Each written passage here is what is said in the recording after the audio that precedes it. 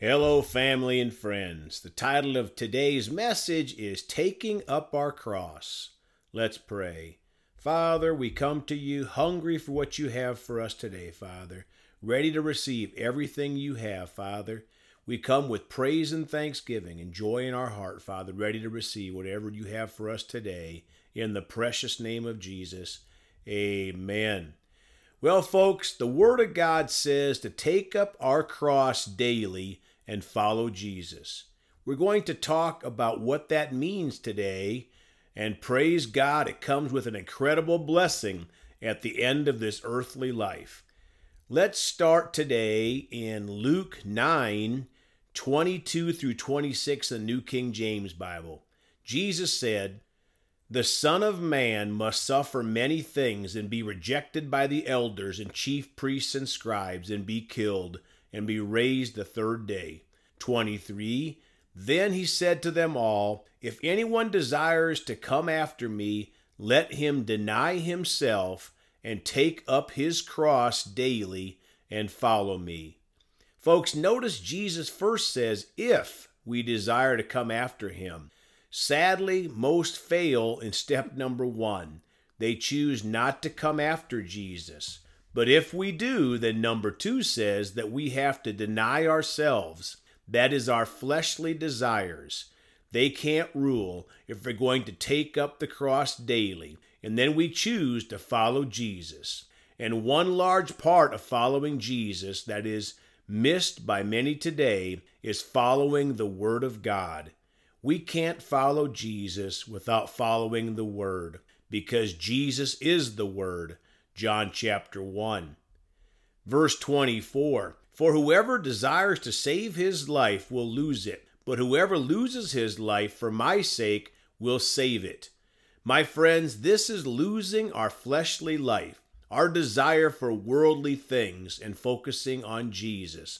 Then we'll save our life for an eternity with Jesus.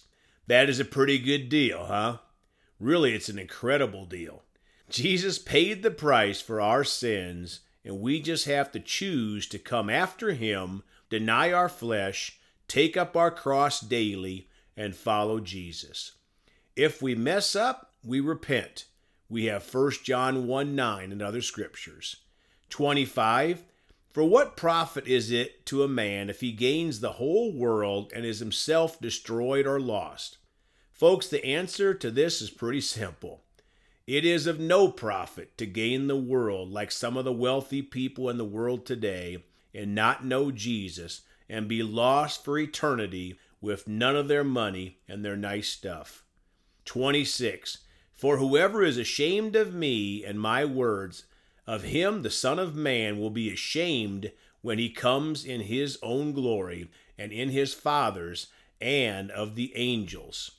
My friends, there are so many Christians by name who are ashamed of Jesus and his words, the Bible, and choose to follow their own feelings about the value of a life, what marriage is to God, what sin is, and denying it, etc. Let's read the Amplified Bible for those verses, Luke 9:22 through 26. "Saying the Son of Man must suffer many things and be rejected as the Messiah by the elders and chief priests and scribes, Sanhedrin, Jewish high court, and be put to death, and on the third day be raised up from death to life." Folks, we can never forget the significance of Jesus being sinless but rejected, being put to death by crucifixion, and the rising on the third day from death to life for us. Jesus, no words can express our thankfulness, Lord.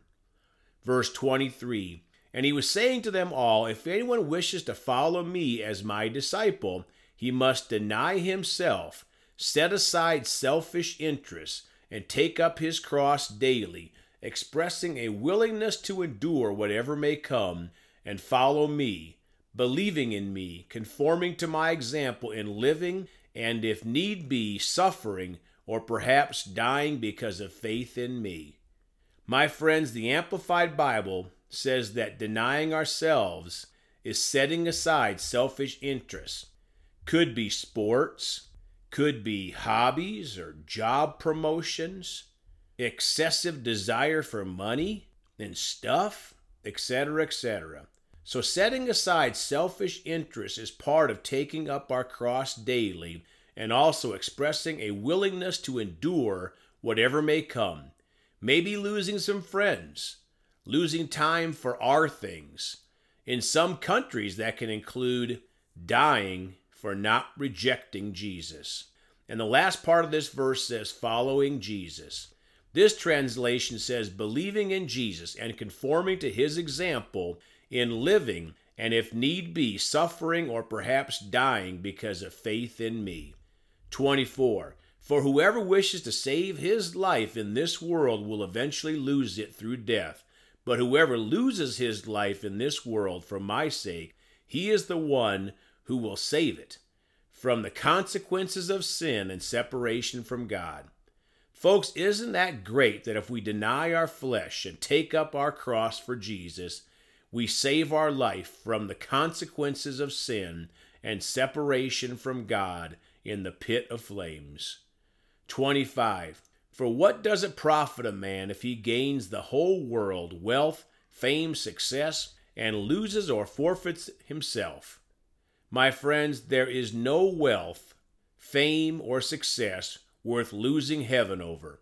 26. For whoever is ashamed here and now of me and my words, the Son of Man will be ashamed of him when he comes in glory and the glory of the Heavenly Father and of the holy angels. Folks, next I want to read a quote from one of the most wonderful Americans ever to live in our blessed country, Billy Graham. Here is what he said about taking up our cross. Quote, what Jesus was telling them is that they needed to put to death their own plans and desires and turn their lives over to him and do his will every day. Unquote. Let's read that one more time. Quote, what Jesus was telling them is that they need to put to death their own plans and desires and then turn their lives over to him and do his will every day, unquote. That is really a great way to look at it. But knowing it is only part of the battle. Are we doing it? Now let's read Romans 6 in the New King James and verse 6. Knowing this, that our old man was crucified with him, that the body of sin might be done away with or rendered inoperative, that we should no longer be slaves to sin. Let's read that in the Amplified Bible, Romans 6:6. We know that our old self, our human nature without the Holy Spirit, was nailed to the cross with him in order that our body of sin might be done away with so that we would no longer be slaves to sin. My friends, part of taking up the cross is yielding and letting our old self, our old human nature, be nailed to the cross with Jesus. Why? Not to welcome sin like some teach, but so that we would no longer be slaves to sin. Now Philippians 2:8 in the Amplified.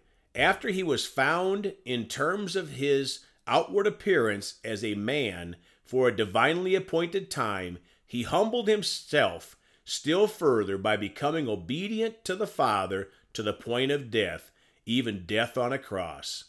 Folks, obedience is a big part of taking up our cross. We have the example of Jesus to humble ourselves and be obedient to the Father and put our flesh down.